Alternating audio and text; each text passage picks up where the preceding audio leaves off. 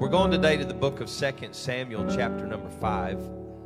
2 Samuel, chapter number 5. Now, I want to lay just a little bit of groundwork for you here in 2 Samuel, chapter 5. This is the chapter where David is made king of Israel. His anointing happened somewhere in the neighborhood of 14, 15 years old. And we understand, according to 2 Samuel chapter 5, that David was 30 years old when he began to reign, and he reigned for 40 years. So this is the beginning of what, to this day, historians believe to be the greatest dynasty ever in the land of Israel, King David. Jerusalem to this day is called the city of David. It's a powerful deal. But how many of you understand that just because you're walking in anointing does not mean you're exempt from trouble? As a matter of fact, sometimes when you have waited and waited and waited for something to come to pass, and it finally comes to pass, David had been anointed for a long time. But it was a season before he walked in that anointing. And just as soon as he walks into his anointing and his calling, the scriptures tell us in 2 Samuel chapter 5 that the Philistines came up against him. And so we know in verse 17 of 2 Samuel chapter 5, I'll try to read quickly. I know you've been standing for a while, and I want you to stand up again, so I can't have you tired. 2 Samuel 5 and 17, but when the Philistines heard that they had anointed David king over Israel, all the Philistines came up to seek David, and David heard of it and went down to the hold. Somebody tell me, why was the opposition coming? Because anointing had been given. The only reason the Philistines came up against it is because they heard that David was walking in his anointing. The Philistines also came and spread themselves in the valley of Rephaim. And David inquired of the Lord and said, shall I go up to the Philistines? Wilt thou deliver them in my hand? And the Lord said unto David, go up, I will doubtless walk in confidence in your anointing, David. I will doubtless deliver them into your hand. So David came to Baal Perazim, and David smote them there and said, the Lord hath broken forth upon my enemies before me as the breach of the waters. So this was a work of the Lord. David was anointed. He walks in the anointing. He inquires of the Lord when resistance comes. The word of the Lord says, go after it, I'll be with you. David smites them and then gives the glory to God. The Lord has broken forth on my enemies, okay? So this is powerful. I'm going to hurry up. So let's go to verse 22. And the Philistines came up yet again. Well, but I'm anointed, Pastor. God has anointed me. I should not have to fight resistance. I've already beat this thing before. The Philistines came up again. Same fight against the same anointing, the same people. Sometimes I really want to look the devil in the face and say, did you seriously come back for more of this? Did you really come back to get more of this? Because I got a feeling God's going to do the same thing to you this time he did to you last time. Do you really want? Somebody ought to get a little confidence in your spirit today and just tell the devil, I don't think you want some of this today. So because David had defeated them the first time, he said, we got this the second time, forget about it. Let's not worry about the Lord on this round. Is that what your Bible says? It said he came up yet again. And then David inquired of the Lord, verse 23. Inquired of the Lord. Why did he inquire of the Lord? Because it took the Lord the first time. And it's going to take the Lord the second time. The first time the Lord said, go up. What did he say the second time? Thou shalt not. What? God changed his mind? So victory's going to come a different way this time. Last time the Lord said, this is the will of God. Go up. This time the will of God is wait, but fetch a compass behind them and come up on them over against the mulberry trees. Everybody say, God has a purpose. Like this is a random landmark. The Lord said, go to the mulberry trees and wait on me. Now listen, here comes the reason. And let it be, verse 24, when thou hearest the sound of the going in the tops of the mulberry trees, that then, everybody say then, thou shalt bestir thyself, for then, when you hear the rustling in the mulberry tree, then shall the Lord go out before thee to smite the host of the Philistines. David did so as the Lord commanded him and smote the Philistines from Geba all the way to Gazer. So we can see a trend here today. You may be seated in Jesus' name. This is so awesome. This is a powerful story. It's one of my favorite stories about victory because it is certainly a testimony to the fact that God really, his kingdom is never repetitive. Like it doesn't, now there are things that happen in cycles. It's going to be victory and the enemy's going to come against you. But sometimes God changes his mind on how we're going to go against some things. And this is a powerful way to learn to live in victory. Now I'm going to preach a little bit of my full sermon right here in about 30 seconds. That way if some of you leave me here in about 20 minutes, you'll for sure get what I'm preaching to you about, okay? Just because you have had victory before does not mean that you're big enough and bad enough to go at it on your own. We must never forget that if we walk in victory, it's because of him. We must never forget that if any good thing comes of our lives, it is because of him. It was inquiring of the Lord that has brought us to where we are, and it will be inquiring of the Lord that takes us to where we're going. So let me tell you right now, I can't even walk without him holding my hand. I can't make it without him holding my hand. I can't lead this church without him holding my hand. I cannot lead my family without him holding my hand. I can't hold this microphone today without him holding my hand. Tell your neighbor today, you need Jesus.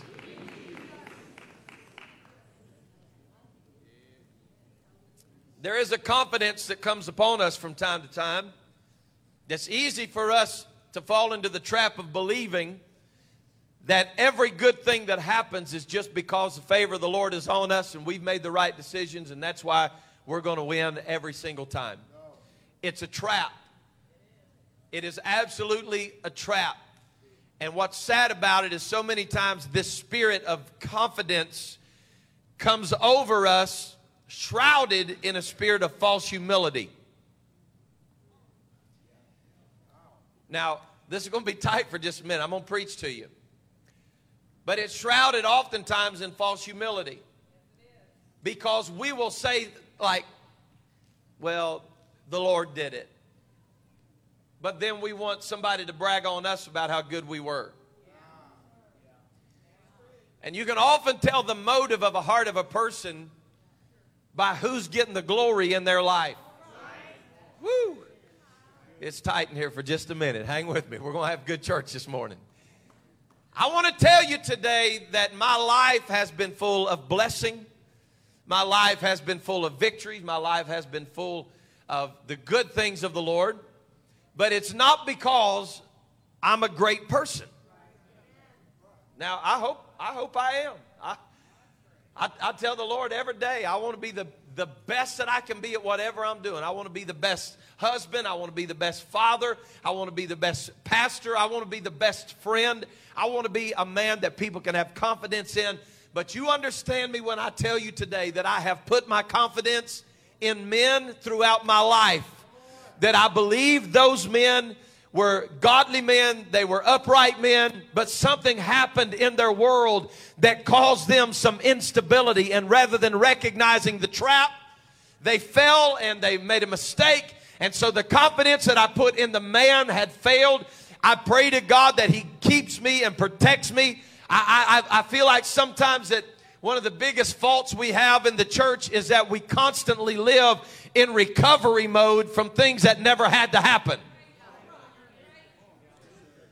I feel like we're always having to recover from mistakes that would have never happened if we would have continued to seek the Lord as our daily walk progressed and we saw things coming and we walked in the confidence of knowing that I don't have to fall to have a testimony. I don't have to fail to have a testimony, but God can keep me and I can walk uprightly. But understand, my point is telling you that I have put my confidence in men and that has failed, but never have I put my confidence in God that He has failed me and came up short. Never.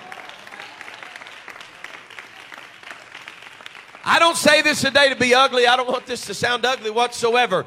But I would put my life on it that there's not one living soul in this room today that could stand up and say that God has failed you. And if you did, I'd have to call you a liar. He's never failed me. God has never failed my family. God has never failed this church. He has never failed you, precious people. God is good, and He's good all the time. God is not in the failing business. Now, I'm not saying God has never disappointed me, but He's never failed me. God has never failed me. And so I say this today to simply let you know that every single blessing that's in my life is because of the goodness of God. I want to pound this in for just a few minutes here until it gets in our spirits. God has been good to this old boy. I was driving down the road this week singing, all my life you have been faithful. All my life you have been so, so good. With every breath that I am able, oh, I will sing of the goodness. Woo, y'all are singing pretty. Oh, I will sing of the goodness of God. Let's sing it. All my life you have been faithful. Oh, I feel the Holy Ghost. All my life you have been so, so good. With every breath that I am able, oh, I will sing of the goodness. How many of you know He's good?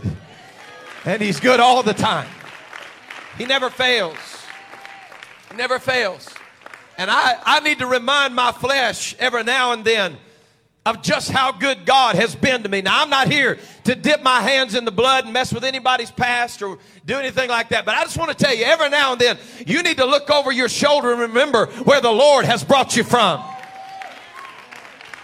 Before we complain about where we are, we need to look over our shoulder and say, if it had not been for the goodness of the Lord, I wouldn't be where I'm at today. I wouldn't be standing where I'm standing today. But God has been good to me. Praise God. So, the Lord brought to my remembrance this weekend a story that I read many years ago. It was a story about Hudson Taylor, the missionary that went to China. And the story simply said that he made the voyage to China sailing on a vessel. And as it neared the channel between the southern Malay Peninsula and the island of Sumatra, the missionary heard an urgent knock on his stateroom door. When he opened the door, there stood the captain of the vessel, of the ship. And the story said that he opened the door and the man looked kind of frantic and he said, Mr. Taylor, we have no wind. Tell your neighbor today, we have no wind.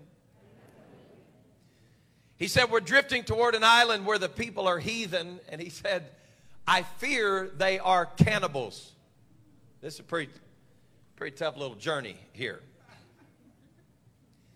And so the captain of the vessel looks at Hudson Taylor and he says, I fear that we're headed toward an island of cannibals. And so Hudson Taylor looks at him and he said, well, what can I do? You know, I'm not a captain of this vessel. I don't do this sailing thing. I'm on here for the ride. What can I do? And so the captain looks at him and he said, well, sir, I understand that you believe in God. He said, I understand that you believe in God, and I want you to pray for the wind. Would you pray for the wind? He said, well, all right, Captain, I will. Listen to this. He said, I will pray for the wind, but you must set the sail. And the captain looked at him. He said, that's absolutely ridiculous. He said, we don't even have the slightest breeze around this boat, and you're asking me to set the sail. He said, besides, and this is one of the parts stuck out to me. He said, besides, all the sailors will think I'm crazy. Isn't it funny how reluctant we are to walk in faith? He's asking God for the wind. He said, but I don't want to look stupid in front of my men by putting the sail up. He said, my biggest fear is apparently looking stupid and not running into an island. And all of a sudden, motives are tested. Your biggest fear, Captain, is not really running into an island of cannibals. Apparently, your biggest fear is that your men are going to think you're goofy if you put a sail up in faith. They said, but finally, because of Taylor's insistence, he agreed. 45 minutes later, he returned and found the missionary still on his knees. And the story said that he walked into where Hudson Taylor was praying, and he said, sir, you can stop praying now because we have more wind than we know what to do with. I walked into the house of the Lord this morning, and when I stepped into my office, I heard the Lord speak these words to me. He said, you have all the wind you need. I have come with an encouraging word today for FPC and all that have gathered in this house. The hand of the Lord is on this church, and we have all the wind we need. I believe that there's some people in this house today that by faith you have set your sail when there wasn't a breeze blowing. You have set your sail and said, God, whatever you're doing, I want to be in the middle of it. Whatever you're doing, I want to be a part of it. We didn't set the sail because the wind was blowing. We set the sail because we know that God is able.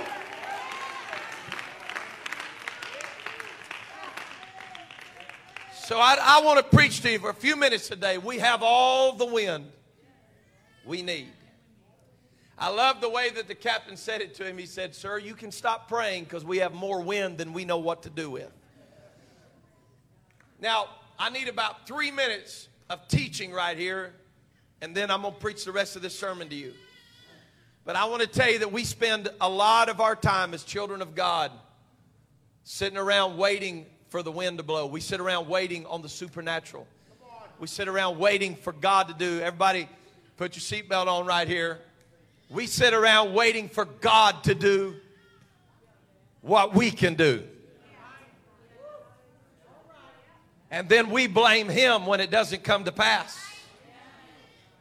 Well, if God wants me to do it, then He'll make it happen. I preached to you the other day what the devil can't make you do. And I want to tell you today that God will never make you live in victory. God will never make you walk in His will. As a matter of fact, He's a perfect gentleman. He will never force His way into your life and tell you how you're going to walk in victory. But when you're willing to set your sail and say, okay, God, whatever you're saying, that's what I'm going to do. Whatever you're doing, that's where I want to be. Whatever's happening, I want to be in the will of God. Listen to your pastor today and let me tell you, I would rather die with my sail set and no wind in the sail than I would to die with my sail down and the wind blowing.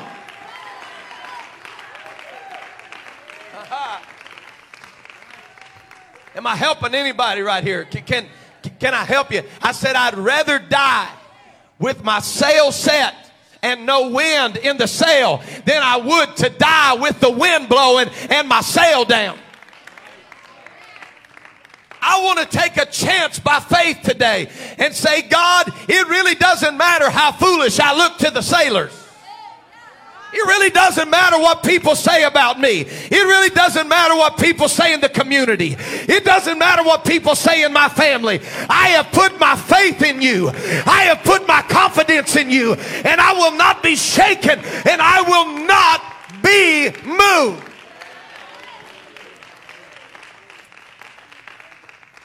We must live in a culture of confidence in God that is not seeded out of self-indulgence in who we are and how mighty we've been. I thank God for every prayer warrior in this church. If I'm ever in trouble, I want this church praying for me. This is a praying church. But I want to tell you that it's not just the fact that you prayed that brings healing and deliverance. It is the hand of God. Our prayer is the sail that we set. When we say, God, we have the confidence that you can do this. But it is the wind of God that blows upon that prayer that causes us to sail into seas that even make us uncomfortable. When you've got more wind than you know what to do with. I want to ask somebody this morning, what are you going to do when God starts answering all the prayers that you've been praying? What in the world are you going to do when you walk into this church on a Sunday morning and those lost loved ones that you've been praying for come in and walk in and sit down on the pew by you? What are you going to do when you've got more wind than you know what to do with?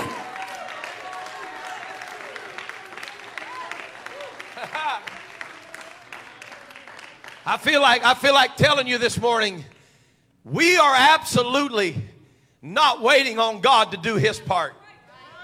I heard the voice of the Lord so crystal clear speak to me, son, you've got all the wind that you need. You got all the wind that you need. He said, step to that pulpit this morning and tell somebody to set their sail by faith. Set the sail by faith. For faith is the substance of things hoped for and the evidence of things that are not seen. You've got to understand that faith is not moving and waiting on the wind to blow before you set the sail, but it is the confidence of knowing that I have charted my course, I have set the sail, and when God's ready, we'll have more wind than we know what to do with.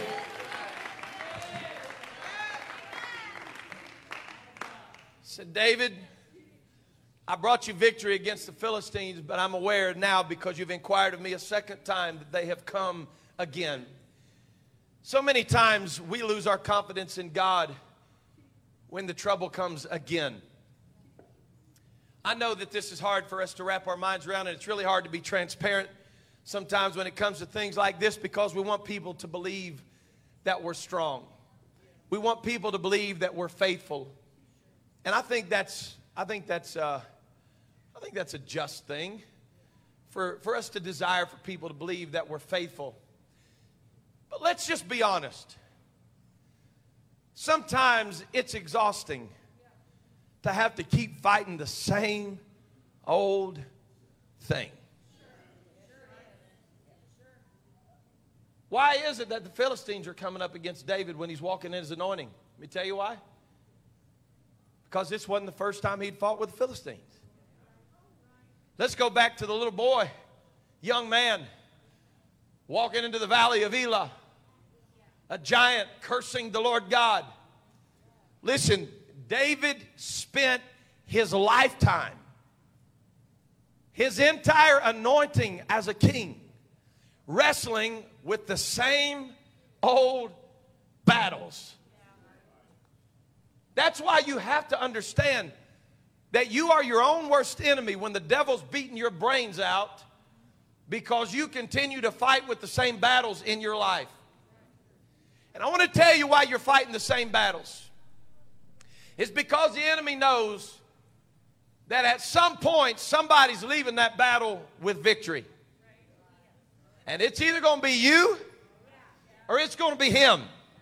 And the reason that he keeps hitting you with the same thing is because he's hoping that one of these days you're going to lose your confidence in how to win this battle. And that you're going to collapse under the pressure, and he will eventually get you on the same thing that you have defeated in your life before. Woo. The reason David's fighting the Philistines now is because he fought the Philistines before.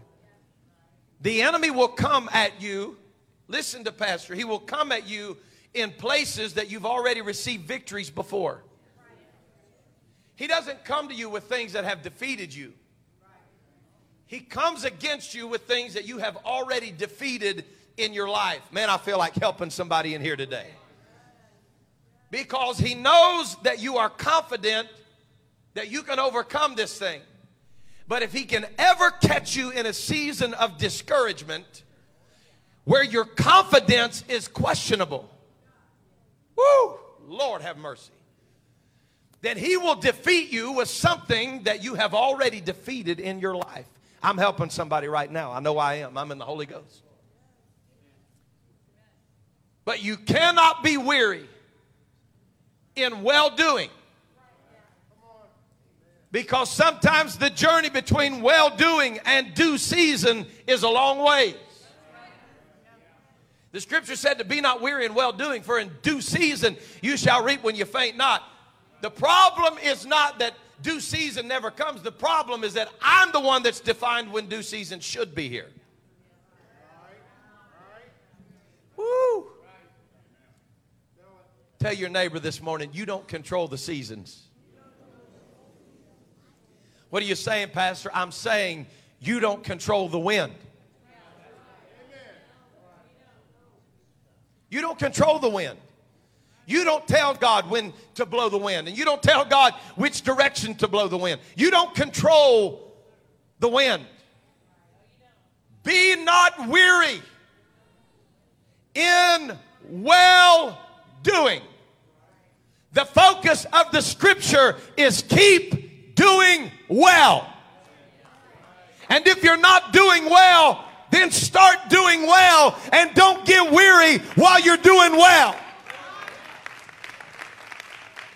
Have you ever thought about, have you ever thought about how paradoxical this scripture is? Be not weary in well-doing. You would almost seem to think that if you're doing well, you wouldn't get weary in that.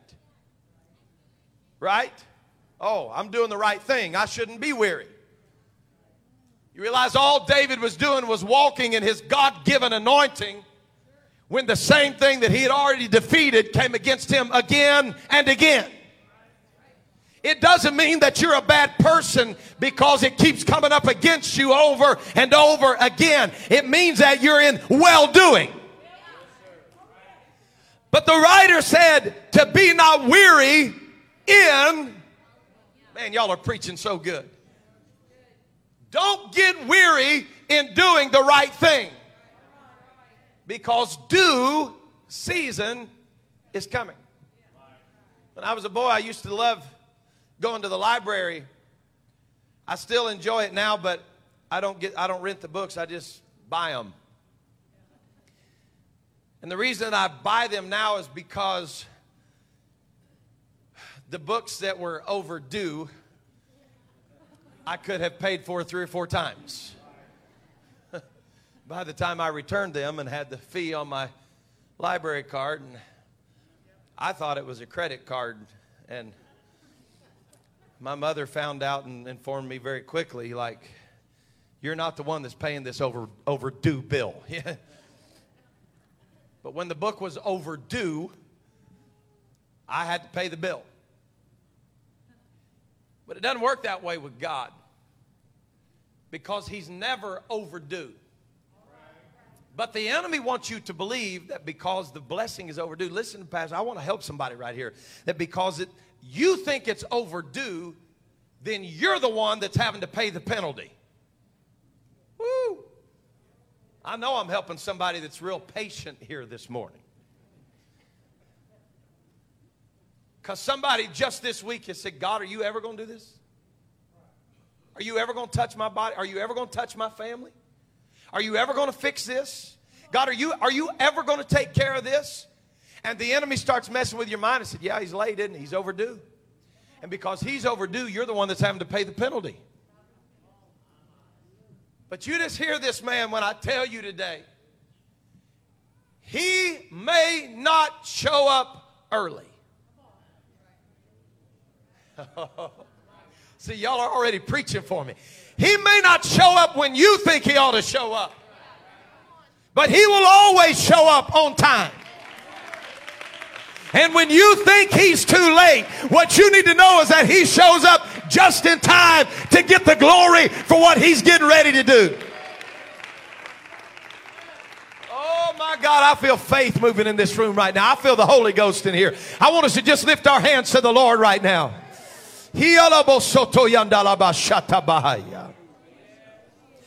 God, let there be faith imparted and activated in this place today. In the name of Jesus. In the name of Jesus. And so trying to figure out God is like trying to understand the currents in the air and the sea. It's very, very difficult. Now you can get trends, but I've been flying trips before, and when I take off, I realize on the journey that I'm in a headwind. And so I automatically consider that on my way back, I should have a tailwind. Like that's the way it should be. But throughout the day and the afternoon as the sun moves and some things happen, there's a wind shift. And it don't go quite like I thought it ought to go. So on my way, I've got a headwind. And then on my way home, I'm thinking, Lord, yeah, this is going to be smooth sailing. I'll make up a little better time, pull the throttle back. I'm going to be good.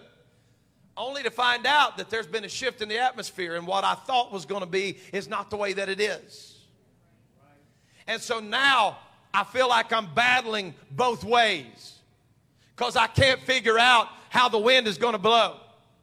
But do you understand that the Lord said that being filled with the Holy Ghost is just like this?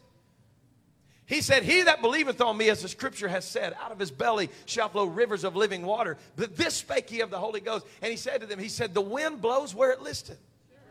In other words, in English, he said, the wind's going to blow however I say it's going to blow. He said, you're not going to know where it comes from or where it's going to go. You don't know the beginning of the thing, and you don't know the end of the thing. So what you're going to find out is that living for God is often the experience of learning how to wait. Yeah, but I thought living for God was all about victory to victory to victory to victory. Oh, it is. But the process between victories. Oh. Is there anybody that just be honest enough in here today to say, Pastor, I have a hard time waiting? Oh, thank God. Men, please don't raise your hand. You're making these women believe everything they've said about you. You're impatient jokers. What's wrong with you? I have a hard time waiting. I do. I have a hard time waiting. I did learn a long time ago that while I'm waiting, blowing the horn's not a good thing to do in my driveway. Ooh, see, faith just shifted right there, didn't it? That's not the evidence of things not seen. Like, I've seen that. I've seen that. Don't honk your horn if you're tired of waiting in the driveway on mama. Don't honk. Don't do it. Because you got to want to live as bad as you want to get where you're going. Oh, hallelujah. Oh, man, you're dismissed in Jesus' name. Praise God. My mama said, son, you can be right and be dead. I said, yes, that's true. But understand, waiting on God is the tough part. You do know that the promise of the milk and honey didn't come to Moses first. It came to Abraham. And it had to pass from the lineage of Abraham, Isaac, Jacob, Joseph, establishing things. Are you understand what I'm saying to you? And then Moses and Aaron get to walk in the promise of God. So let's work this backwards. What happens if God gives Abraham the promise and Abraham does okay, but Isaac gets frustrated? And Isaac says, well, that promise was for my father, so I'm done. I'm not going to do this. I'm not going to wait on God. Then what happens to the children of Israel in Egypt when God is trying to raise up a Joseph to get power and authority and influence in the kingdom? This process is understanding that I don't always get answers when I want answers. But I've got to learn to trust that God is going to do what He said He would do. Hebrews 11 is so powerful because we read it. My papa used to call Hebrews 11 Faith's Hall of Fame. I've heard him many, many times preach on Faith's Hall of Fame.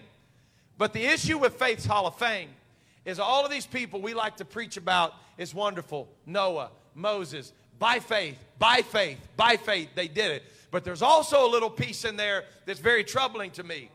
These died in the faith, not having received the promise. These died. There was a group that died believing the promise and never saw it fulfilled. But you can't afford to get weary in well-doing, because your faithfulness is not determined by how quick He answers, but rather how you respond in the waiting season. And just because your vessel is not moving as quickly as you think it ought to move doesn't mean that the master of the wind has forgotten about you. What you and I must learn to do is to set the sail and let the wind blow when it's going to blow. But here's what I feel today. And this is what I came to preach, and I'm just about done. This is what I came to preach to this church today. I feel like God has changed seasons for this church. I spent a lot of my ministry in this church preaching about the things that God is about to do.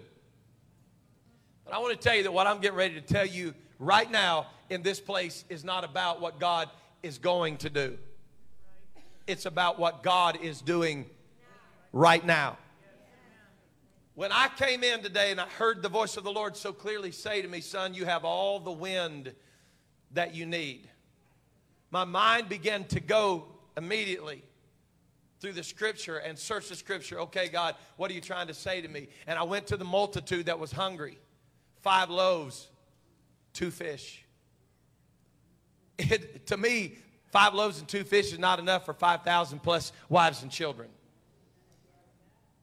But to the Lord, it was all the wind they needed.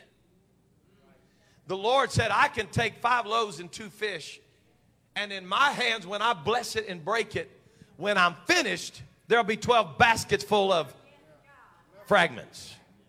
You understand what I'm saying to you? It doesn't look like enough on this side of His hands.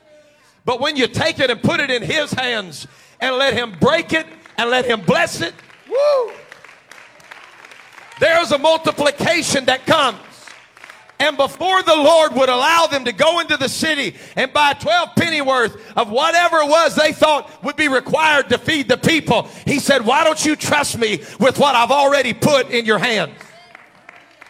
I'm saying to this church today, we're not waiting on the Lord to blow some kind of revival in here right now. We're not waiting on the Lord to send us some special move of God. It's here right now. We have more than enough wind.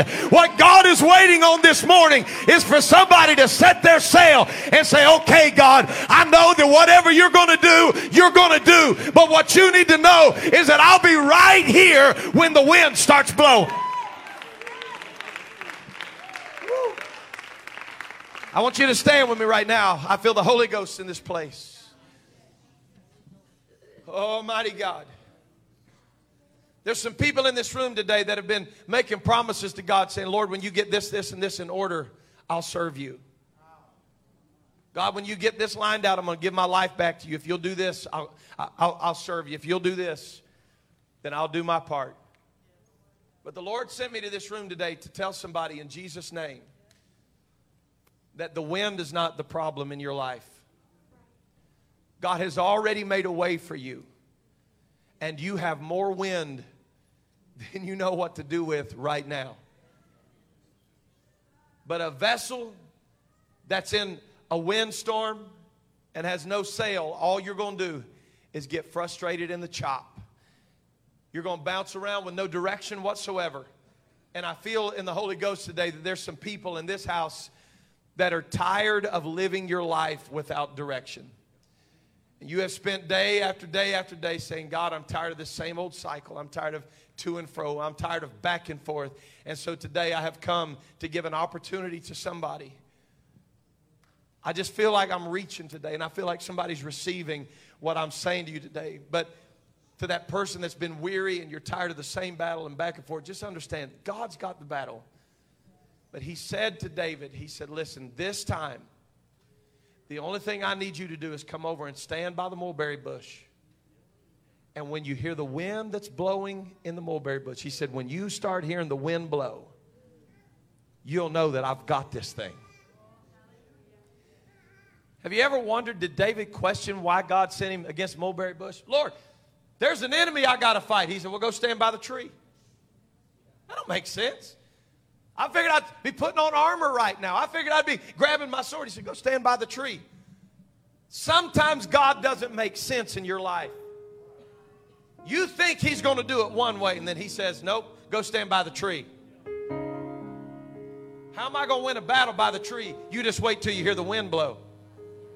And when you hear the wind blow, you'll know that I've gone before you. He said, David, when the mulberry bush starts moving in the top of the tree, he said, you're going to know that you have all the wind you need. I feel like telling somebody today in the Holy Ghost, just keep standing there by the tree. You got all the wind that you need. The Lord's going to help you fight this thing. It's not about how good you are anyway. It's not about how much strength you've got anyway. This is about the goodness of God. Oh. If you're tired of searching, tired of running, tired of trying to figure it out on your own, I want to submit this to you today. Why don't you just set yourself and say, okay, God, I'm going to live for you no matter what it costs me. I'll do whatever I have to do to live for you. And whenever you're ready to blow the wind, I have all the wind that I need. All my life you have been so good. With every breath that I am able, I will sing of the goodness of God. Sing all my life. And all my life you have been faithful. You have been so good.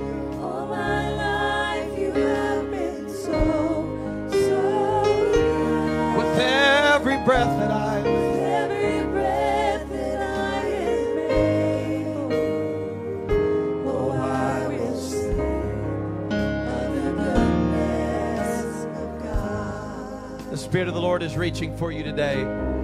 As heads are bowed and eyes are closed across this place, I want to encourage you. If you are here today and you've been waiting on God to fix other things and fix family and fix spouses and fix all of that before you make your commitment, I just want to challenge you to turn this thing around today and you seek God first. And let me make you a promise. When you put God first, you'll have all the wind that you need. I'm encouraging you today to take a step of faith and say, God, this decision that I'm making today is not predicated on my family, my wife, my children, my husband, my cousins, my brothers, my boss, my job. I'm making a decision today. I'm going to put you first. I'm going to serve you first. I'm going to love you first. I'm tired of asking you to fix everybody else, Lord. I'm asking you to work on me today because I have all the wind that I need in my life.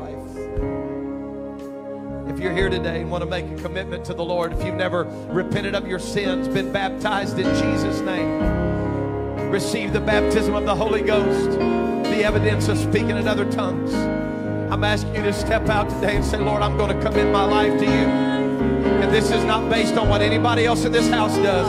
I'm going to give you the best that I have, and I believe that your wind will be enough.